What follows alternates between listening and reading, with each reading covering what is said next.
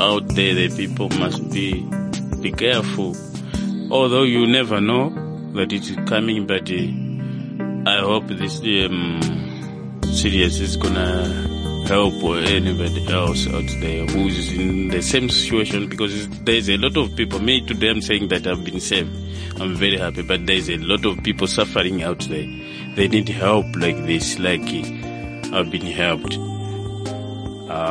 For me, it's like to ask anyone else who need to help, can help, so that the people can be free. Everybody deserves to be free rather than to be suffering.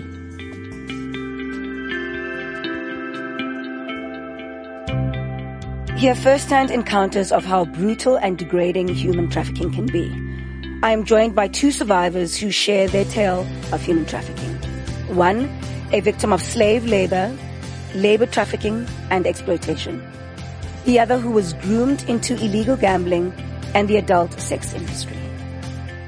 It's inspiring to listen to how both have triumphantly endured this and moved onwards into the future with hope. Sis Cindy, how are you today? I'm good. And you? I'm wonderful. I'm better now that you're here. And welcome into studio, Boot James. Hello, Sissy. How are you? I'm good, and you? I'm fine, thank you. Okay. So, Boot James, take us back to the wonderful days in Zimbabwe before you came looking for employment in South Africa. Tell us about you in Can Zimbabwe. I say Malawi because... Is it Malawi? Yeah. Oh, okay. So, Boot James, take us to the great days in Malawi before you came to South Africa for employment. Tell us about your life there. My life when I was young, it was very good because my father was a farmer, ne? Before this democracy, because this democracy is like something went long, ne? Because democracy has bring a lot of stuff which some of them we need them, some of them for me I don't think we need them, because when I was young I went to school. From there I was doing good, ne, to be honest. Since I was young, I was doing good. And my wishes then, it was like I can become a soldier or a policeman. And then when I finished, because there is primary and high school. So when I done the primary thing, I went to high school. It's where I met with my wife there. Because she was at the primary, me, I was at the top. So my father was doing good at then, but then when democracy came and changed, and then everything went like that, my father couldn't afford to buy fertilizer to farm, because we farm tobacco there, we farm cows, different of stuff with fertilizer. So when I can say our president, Dr. Ngwazi, Kamzubanda, left the government when they voted for new president, this Bakir Mlozi, everything went it bad. From west to bad, ne? So my father couldn't afford, and then he came here. He didn't stay long time, I'm sure, because he knew that this situation is not good. And then when he says, you must come here, because I can't afford to pay school, because now primary was free, but up there you got to pay school fees. Lucky enough, I was firstborn. I've got my siblings, they're all young to me, so I was like on top of that, and then say, yeah, you must come here. You take over from me, maybe you can support the family, me, maybe I must just stay home because I'm old. So we did exactly that. And then my father didn't stay a long time with that man. He stayed with him maybe like less than 6 months. So when I left my kid there, I was very happy that because I'm going to be back and then I'm going to make money there. So it's going to be simple for me. I will be sending money while I'm getting in the bad situation. So I just came there and everything started on that. But in Malawi, it was a happy time. Was it a good time in Malawi with wife and making family? Because when I stopped my school there, And then I get married. My father paid cows for me. Ne? Wonderful. Good I times. paid labor to my wife. Ne? Cows, not just yeah. So it was very happy. And seeing my firstborn growing up to 2 years, 6 months, it was very nice. And my daughter was 6 months then. It was very happy. Yeah. So from there, when I came here, and that's why I was being very angry inside that I've got my son. I just see my son for 2 years and that, and then now I can't even see them. And I was very angry inside my head.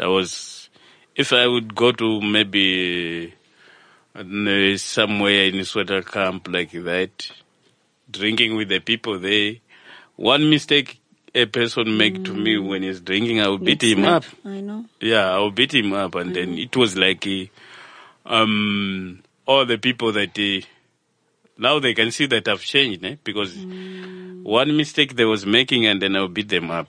I was not afraid of fighting. I used to fight a lot. And by me sleeping outside nighttime, people that have been pointing guns on me maybe more than 4 times. So at the first time it hurts a lot that I was about to killed. But the following and third like that, it was like anyway it's gonna happen because I'm not gonna stop sleeping. Yeah, I'm not gonna stop. Yeah, there's nothing I can do. If I need to die, I must die. If not, it's like that. It's like I'm useless, so there's nothing that I've got. So I was crying that one day I will die, but I will never see my kids. But unfortunately now I went home. Now I've got maybe because I went there August, last year August. Yeah, I went home there. Although it was also I was in process to be ready going home because the prison took me to Home Affairs. Wow. To apply my passport like that. So, and then while they preparing for me, and then bad thing happened again because I had my brother.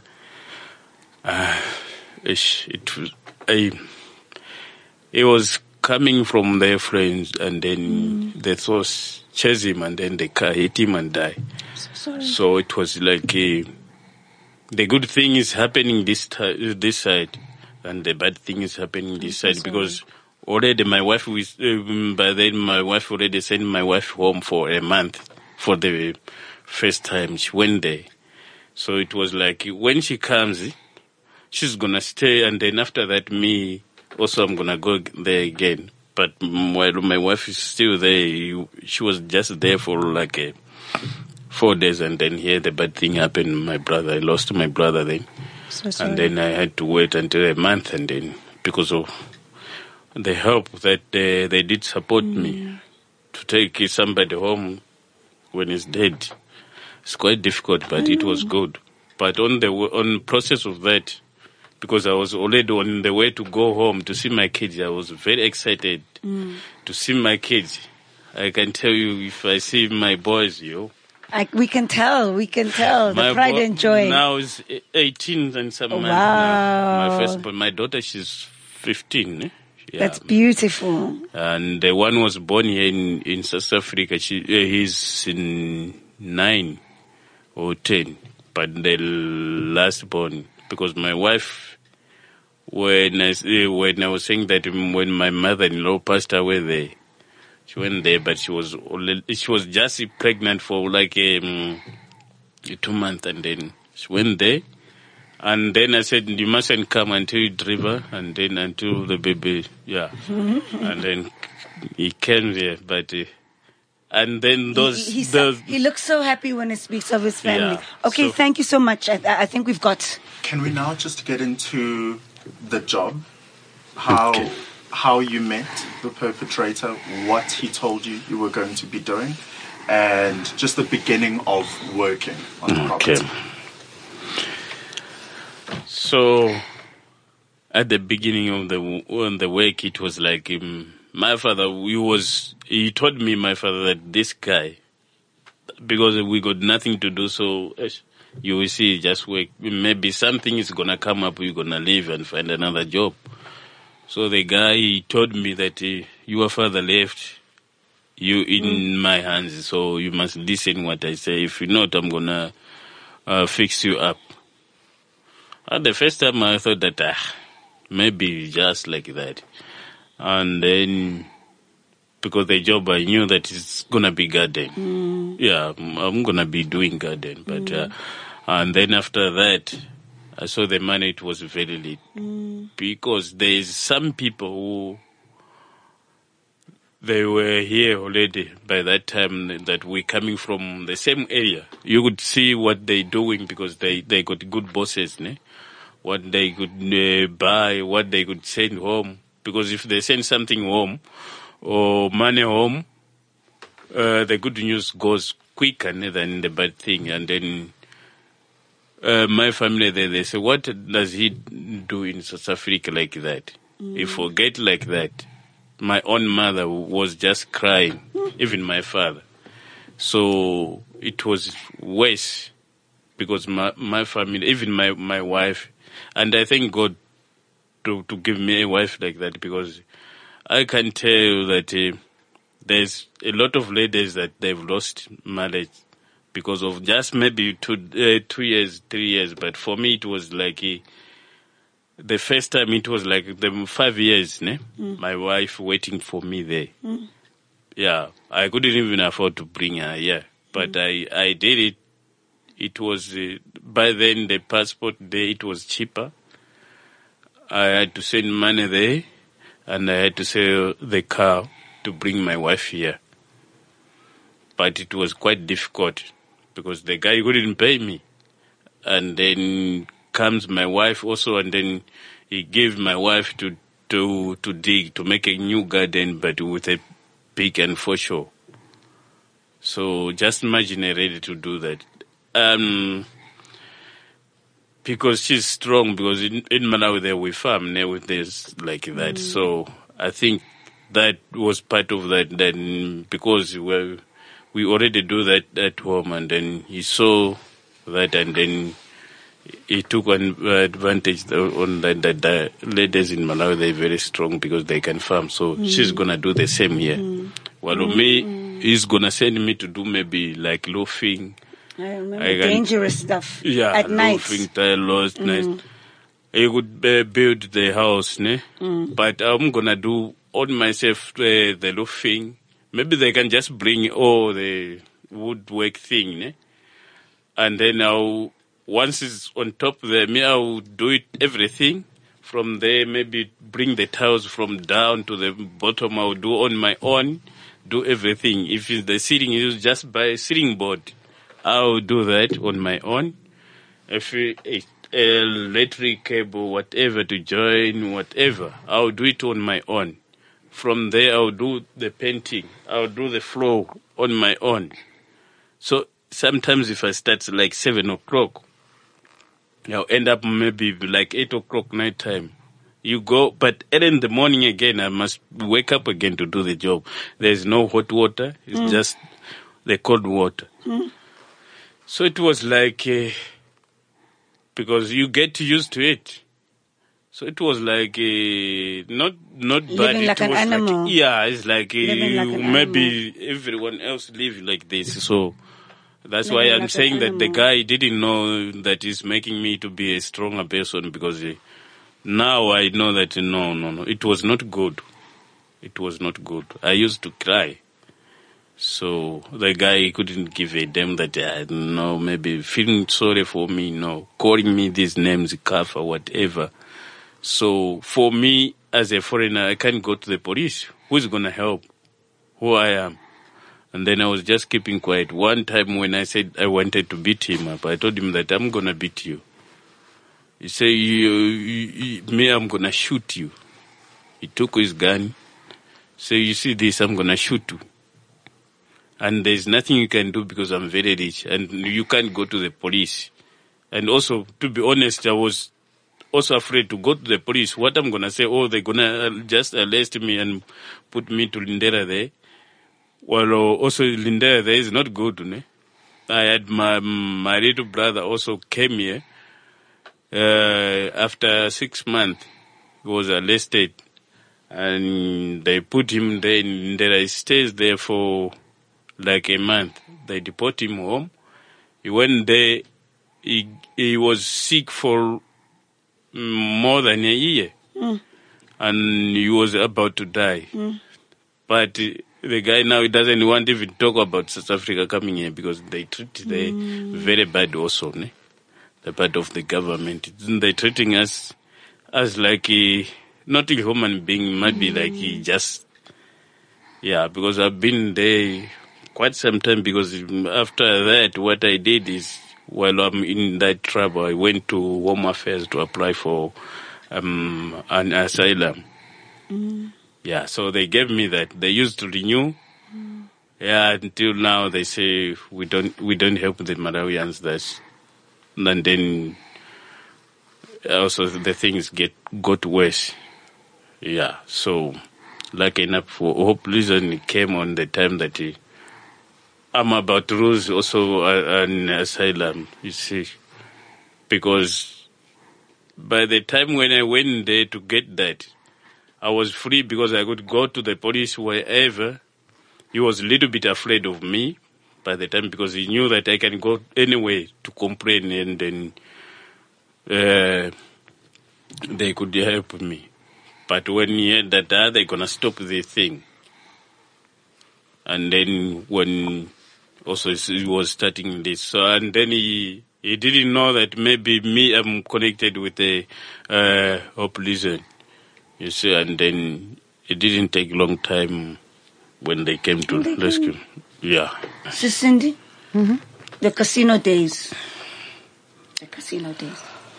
The casino days. The casino days is actually, it's like, to me, it was a new thing, and it was the thing. I mean, like, casino people, I was just looking at them. I thought,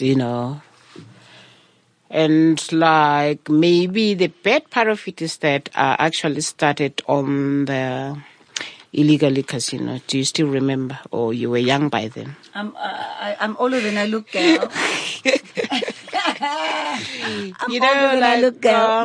After 90, like Mandela, when like was released, there was just this illegally casino that people were just opening up in the middle of nowhere. Yeah, in the middle of nowhere. And, as much as like I wasn't trained with them, like I was trained by Sun International, but then they were as a croupier. Yeah, as a croupier. Yeah. By then we used to call ourselves croupiers, but now they are calling dealers. You know what I'm talking about. So what was happening there? They were paying more. But then if like we were aware like what is happening, like what I'm saying, that human trafficking, sometimes you do it like not knowing, like, you know what, this is wrong. But we should be like aware of like what is going on, because they were paying like more than what Sun International is paying us. So that was the first sign.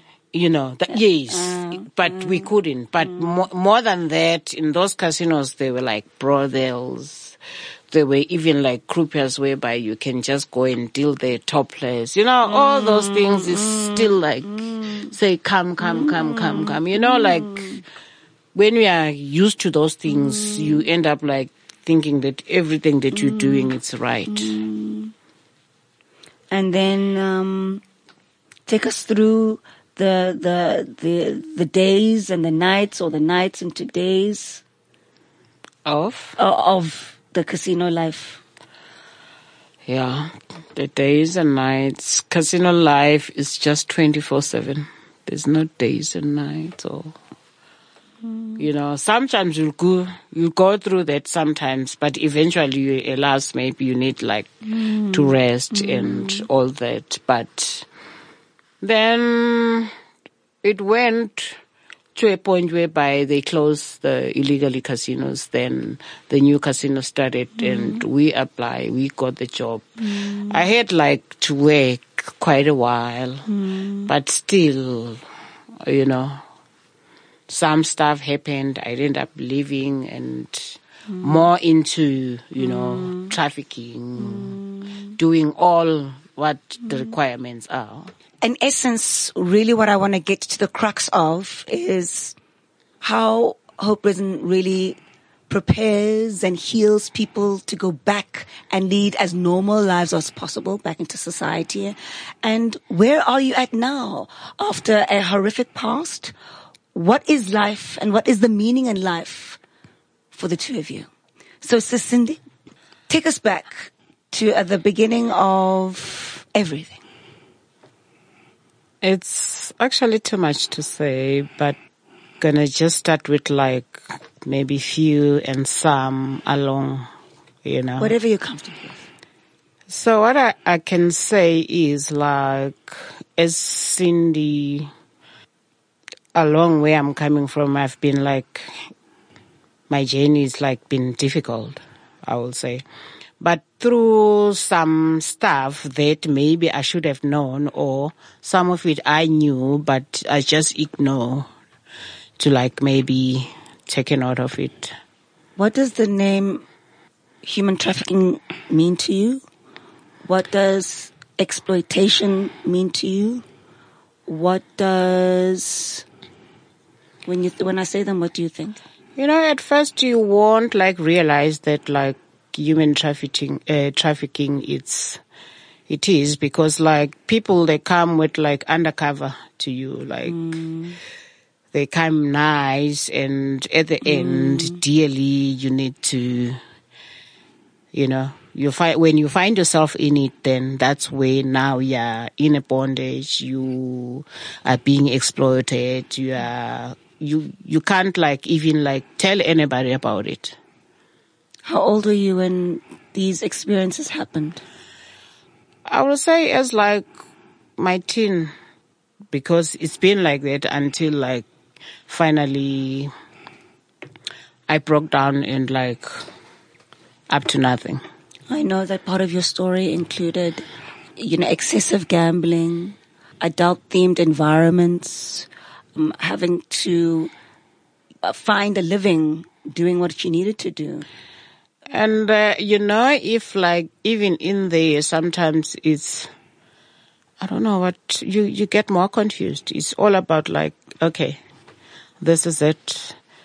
I have to do this. But at the end of the day, it's not exactly that. It's just something else. And whereby you come to a point where you feel like, you know what, I don't want to live anymore. Absolutely. Mm-hmm. And at first you do that like, it excites. Maybe you start like doing it once. Then you think, then you want to do it. You do it. And it ends up being like not nice, but you still don't know how to stop it. And you come to a point whereby you say, you know what, it doesn't matter. Were drugs and alcohol part of this environment and this lifestyle? I don't think that sometimes you think it's wrong.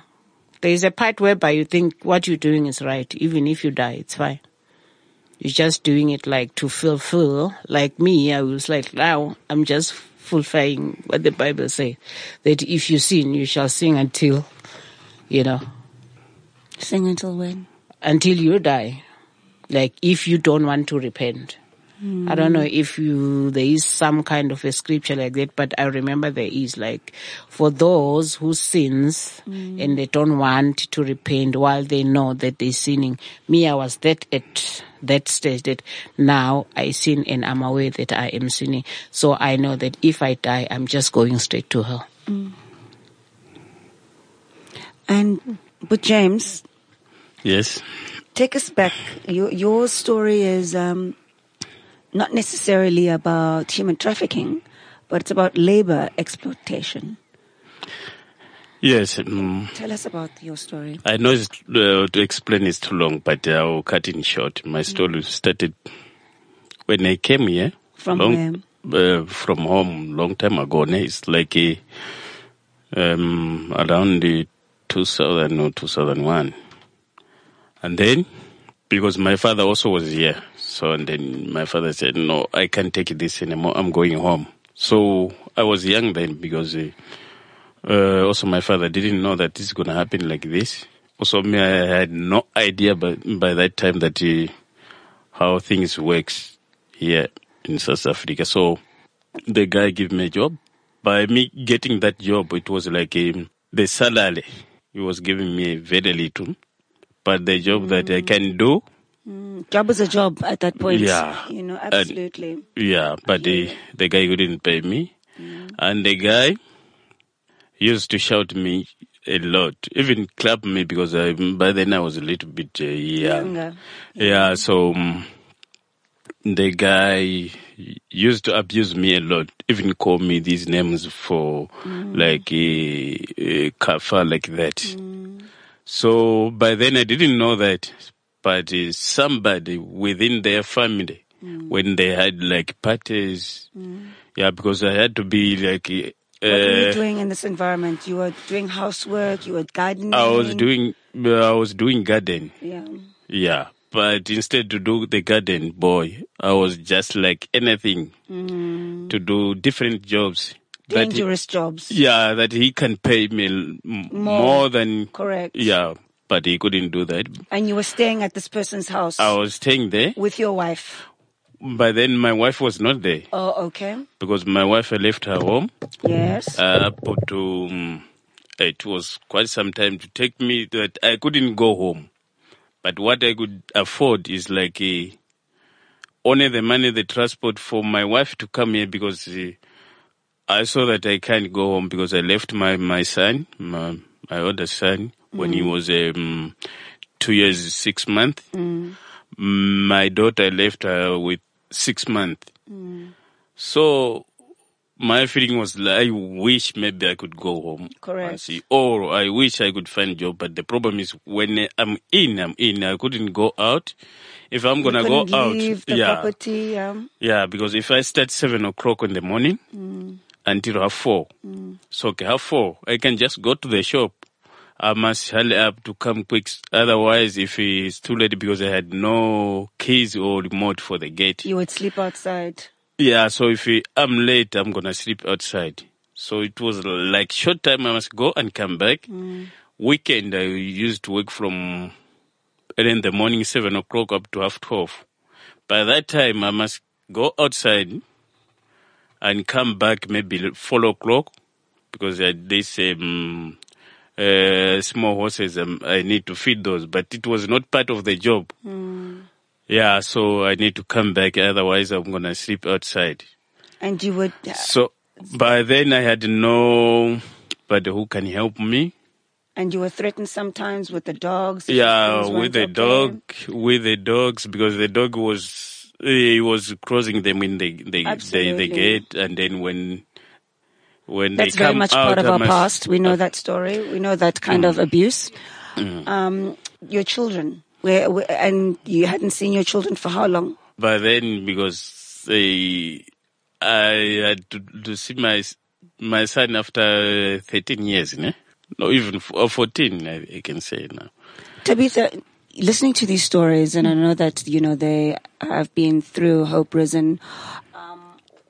What can you take note of as the diversity when it comes to the different shades and the different tones of exploitation and human trafficking, that it's not one size fits all? At some point, as Cindy said, she didn't know that was actually happening. But James was saying that, yes, he needed the work, but the extent of the working conditions.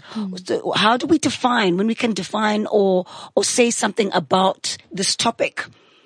How can we explain it to ordinary South Africans on, if this is happening to you, this is what it is? It's a good question, and I can't think of any two better stories to share than James and Cindy's story. Here we have two stories that were human trafficking situations, but yet both so completely different. And so we have a story that talks about the grooming process that took place for this young girl in her lifetime when she was a teenager, the grooming process that actually took place for her to be lured into, seduced, lured and lied to and manipulated about to be able to get into that industry of gambling and sex and alcohol. Correct. And then we have James's story, who so innocently came into our country legally and was taken full advantage of. Somebody thought that it was okay to employ someone from another country and use them how they felt that they should be used. And we know by his story that that is completely wrong. So, how did you end up in the arms, let's say, of Hope Rising, Cindy and James? Just to cut your story a bit short and to the point, how did you find each other? In fact, with me, it happens that, like, I ended up, like, staying in a shelter. Yeah.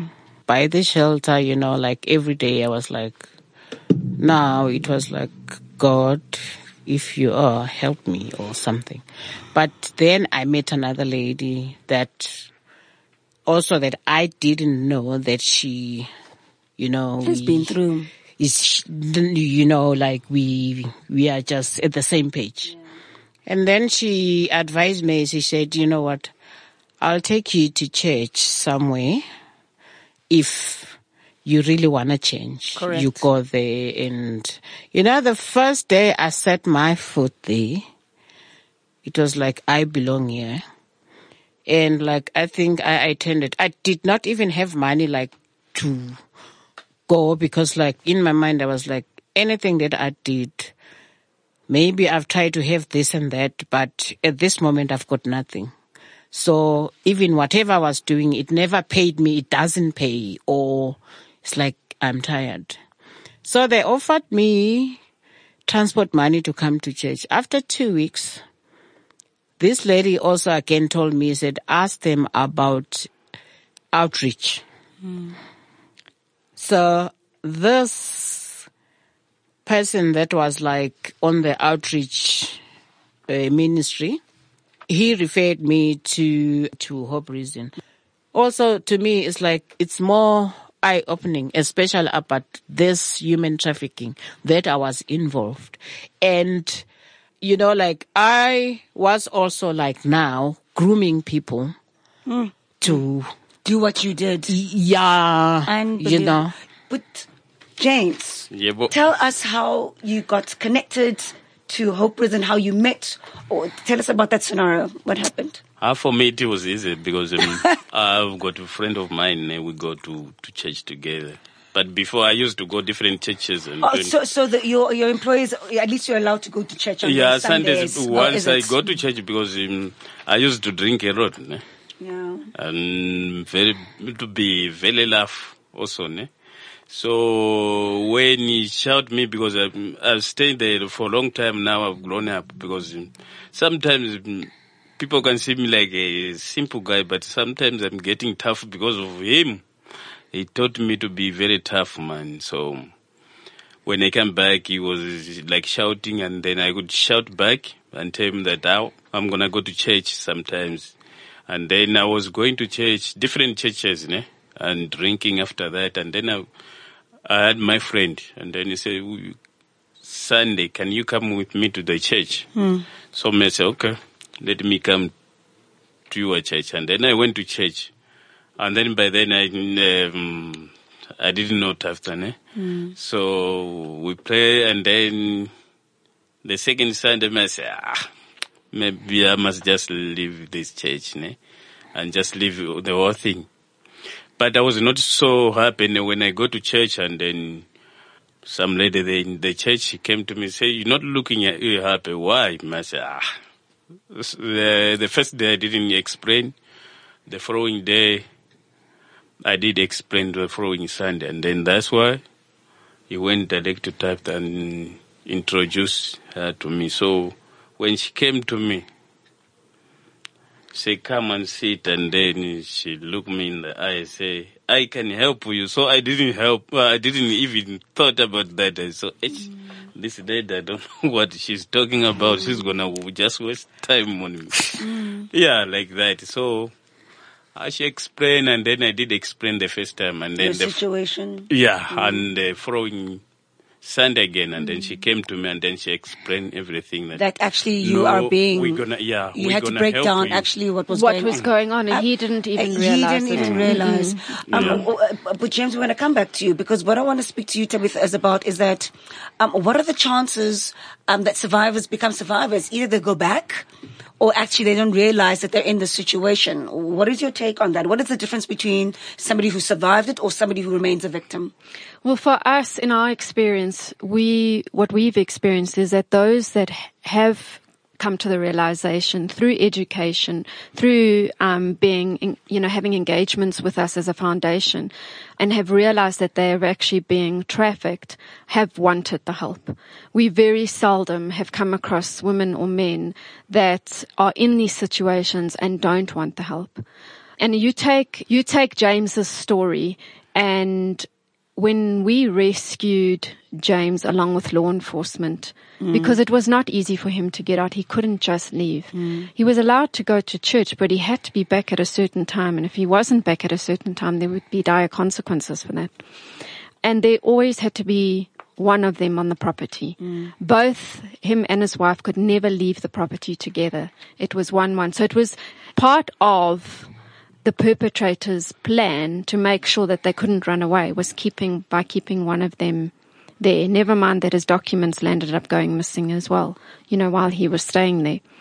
To this day, we're also not sure how that happened.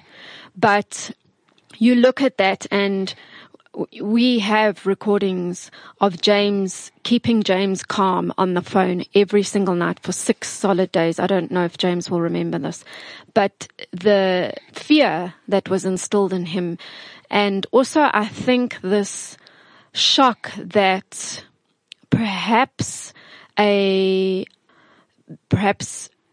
there is a foundation out there that actually does care and is going to do what they say they're going to do. And that week was a long week. And to even get him out along with the police was not easy. Cindy, when do you realize that there was a future for a life that you've left behind? I realized when I tried to get involved with this organization around me, and even also going to church. That's where What was your lowest moment? Your lowest rock bottom moment, Cindy? It's when I was staying in the shelter. And in the shelter, you can't call it like it's a home. And I was because at first I thought at least it's a shelter and it's a church shelter. Everybody there, or everything that is happening, early in the morning you have to wake up. 8 o'clock you must be out. Whether it's raining or it's not raining, it's just a shelter for the night. Even if you don't know where you're going, you have to find where you're going. And I said, no, this is it. Tabitha, what happens to the perpetrators in both of the situations? So you went to James's location and basically removed him with police escort, and she obviously voluntarily left the shelter. What happens to these people who as a foundation and organization have really perpetrated these crimes against human beings? What happens to them? So we do encourage situations where we can open up a case against these perpetrators. We do that, but it's actually not that easy for them. It really isn't. And unfortunately also our system doesn't allow for a very graceful, hopeful process or even a protective process for survivors like Cindy and James that have been trafficked. And so the chances of this going much further is more than highly unlikely. It is extremely traumatic going to court and speaking against these perpetrators. And for them to be in the journey that they're in that moment and not even be on a restorative journey at that stage, you're adding another layers of trauma. Do we want these cases to come to light? Absolutely. We're not saying we don't want them to start up a case, but we want them to, but the process is just so difficult. At the same time, they're adults and they can make their own decisions. James, what was your lowest moment before you had the connection with Hope Prison? What was your lowest point, Budwam? Where you were like, I have to get out of here? My lowest point, it was like other time, like when my wife was here. So he's very clever man, and he's very rich because he told me that I'm rich, you can do anything. So I knew that, yes, I can do anything. So sorry, but James, and we spoke about how untouchable these people usually are, Tabitha. Yeah, we're listening. Yeah, it's very rich. So, and then he told me, you can't do anything because at some point I wanted to beat him up. It was quite difficult for me, and then I felt like, like I'm useless. I'm not like a human being anymore. It's like I'm useless because my wife was there, and she was also there suffering because he could give her the job with like a pick digging to make a garden, or new soil, or a woman to make a garden while my wife got a baby at the back. But the money per day, it was like 20 rand. I'm not going to hide. It was 20 rand. So when the baby is crying, but my wife need to do the job, the baby need to her mother. I can't take because also I'm busy doing another job. If my son is crying and then you say, this thing is wasting your time because you're not doing job. It was like I felt like this is not good for me. But I had nowhere to go. So it's the time when I felt like I'm not a man, I'm just useless because I used to go and drink the chance which I can get. Drink and cry. You know that story, Cindy, no? And my wife too crying, and then we couldn't go. At some point, my mother-in-law passed away at home, but my wife and I was supposed to go, but we couldn't. There's no transport. My wife was just crying like that. So, and then I have to survive until the time. But it was quite for 13 years is not a joke, ne? You had no cold it was hot water. It was very tough for me. But in process, I've learned a lot. Tell me about what you've learned. I've learned that in life, don't think that you're useless. You can be somebody else, and you can learn a lot from that. Because the guy was using me to do such kind of a job, ne? That is difficult job, that you can make a lot of money on it. But me, I was doing it for free. And from there now, anybody can give me a job, I'll do the job. I'll do the job. Yeah. That job sometimes needed to go to the course, to do the course. Yeah, but me, I did it. If I can do electric, whatever. I didn't go to school for that. So at some point, I thank God that maybe it was like for me to learn something. So, but it was tough. What did you learn, Cindy, about yourself and about life? I learned that even if you are at the lowest, whereby you don't trust anything about yourself, there's still people that loves you, welcoming you the way you are. And you can start up all over again.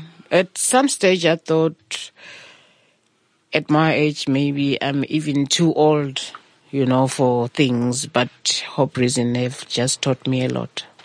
I want to talk about intervention. I want to talk about restoration and reintegration because that's so important back to society. Wendy McKillop, thank you so much for being here again. We needed you. And you have a BA in Health Science and Social Service. So I want to talk about Hope Prison. And when Hope Prison talks about prevention and awareness and intervention, restoration and reintegration, I take this is a long-term support structure.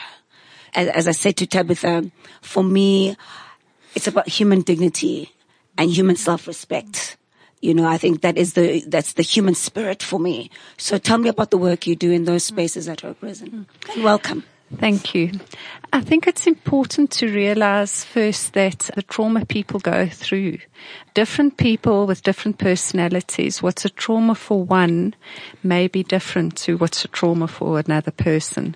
So it is long term. Absolutely. The kinds of trauma that the men and women who are found in exploitation and trafficking and modern day slavery, I don't think anyone can really understand unless they've gone through it. So for your dignity to be restored after the depths of trauma and degrading and objectification that these victims go through when they are victims, it's not an overnight thing to restore. You've got to restore their dignity. You've got to restore their belief in themselves. You've got to restore their belief in mankind. And also to just let them realize there's always a chance of new beginnings. Your past doesn't define you. Even if we may have made decisions which weren't wise to start, we all have a story. We've all made mistakes, and that there's nothing that you can't do going into a new life. I think the main thing we find is restoring dignity, getting rid of the shame. Absolutely. Is she right, Cindy? Is she right with James? Yes, I do agree. Yes, when do we listen? Yeah. I think restoring your identity, re-establishing your identity as a man or a woman, as an individual, and not allowing your experiences or what cruel people have done to you, not allowing that to determine the rest of your life.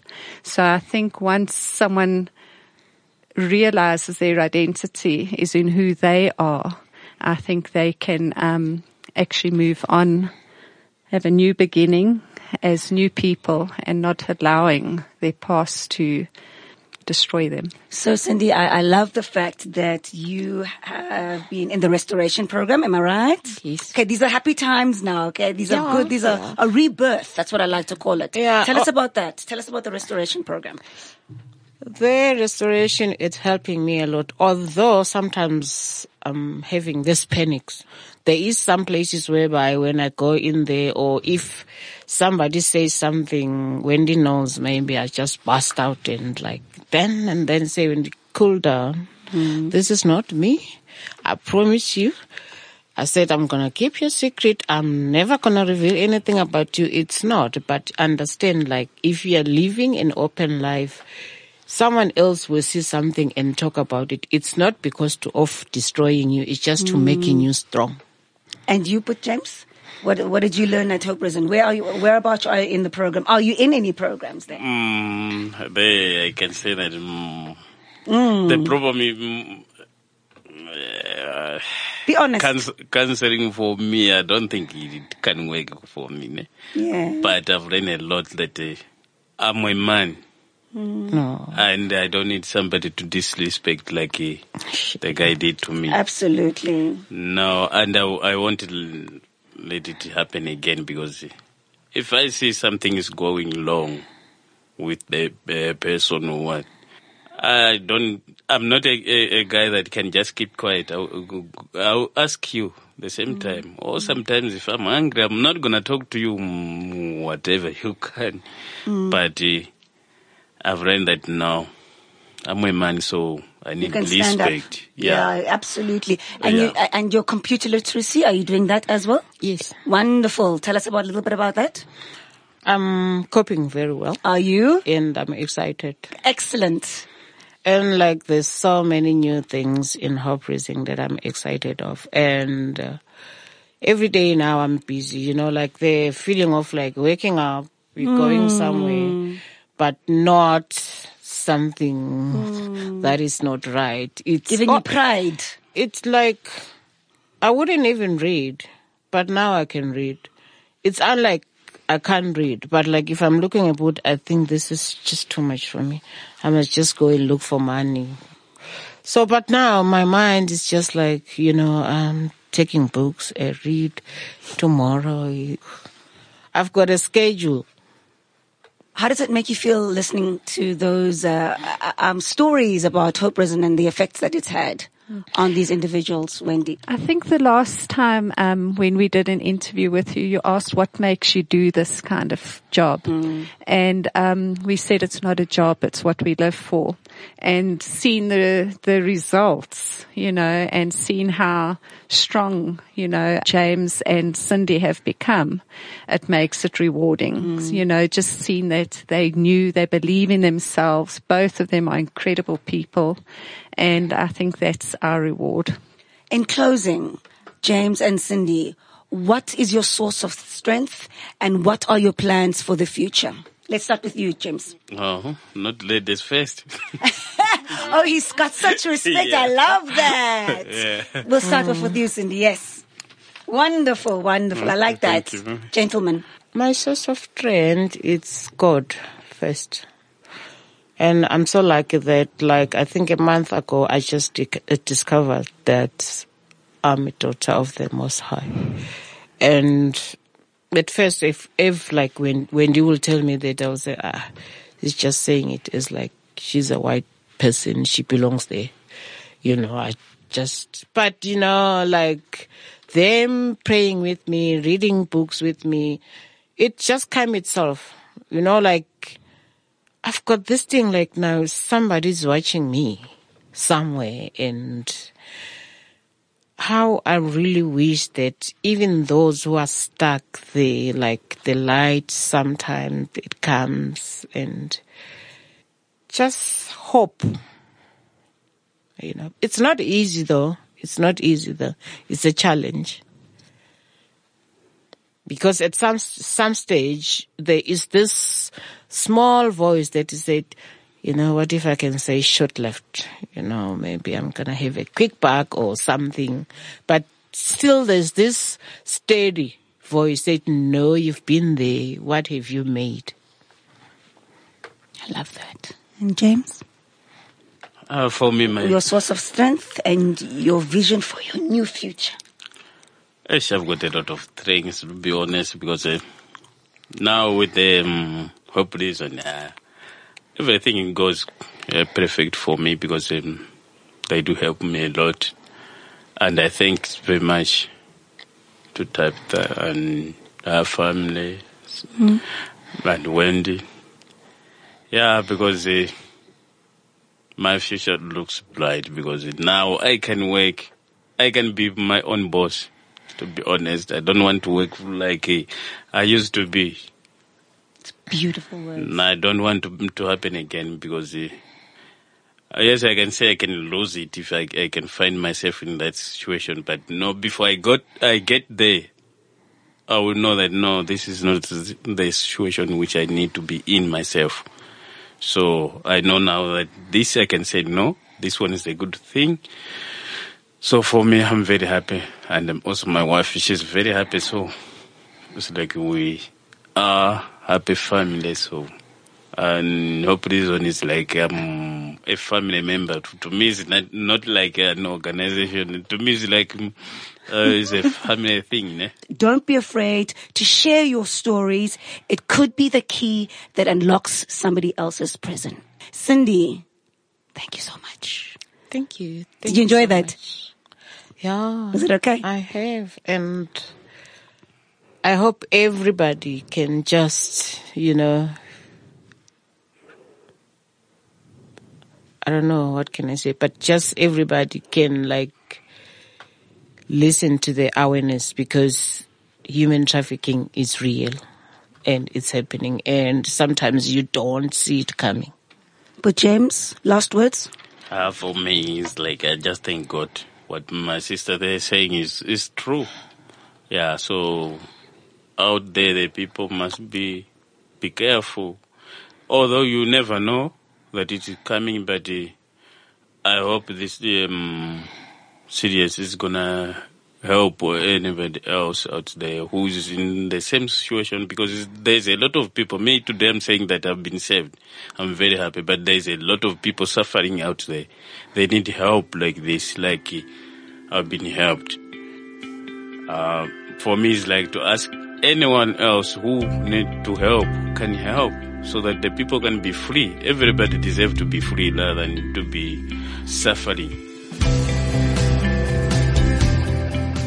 There is hope, and every day there are examples of hope and love conquering in all circumstances. Nobody should be allowed to be labeled with a price tag. Everybody has a right to freedom. This is Humans for Sale, a 6-part podcast series with Hope Risen Foundation, brought to you by Pembani.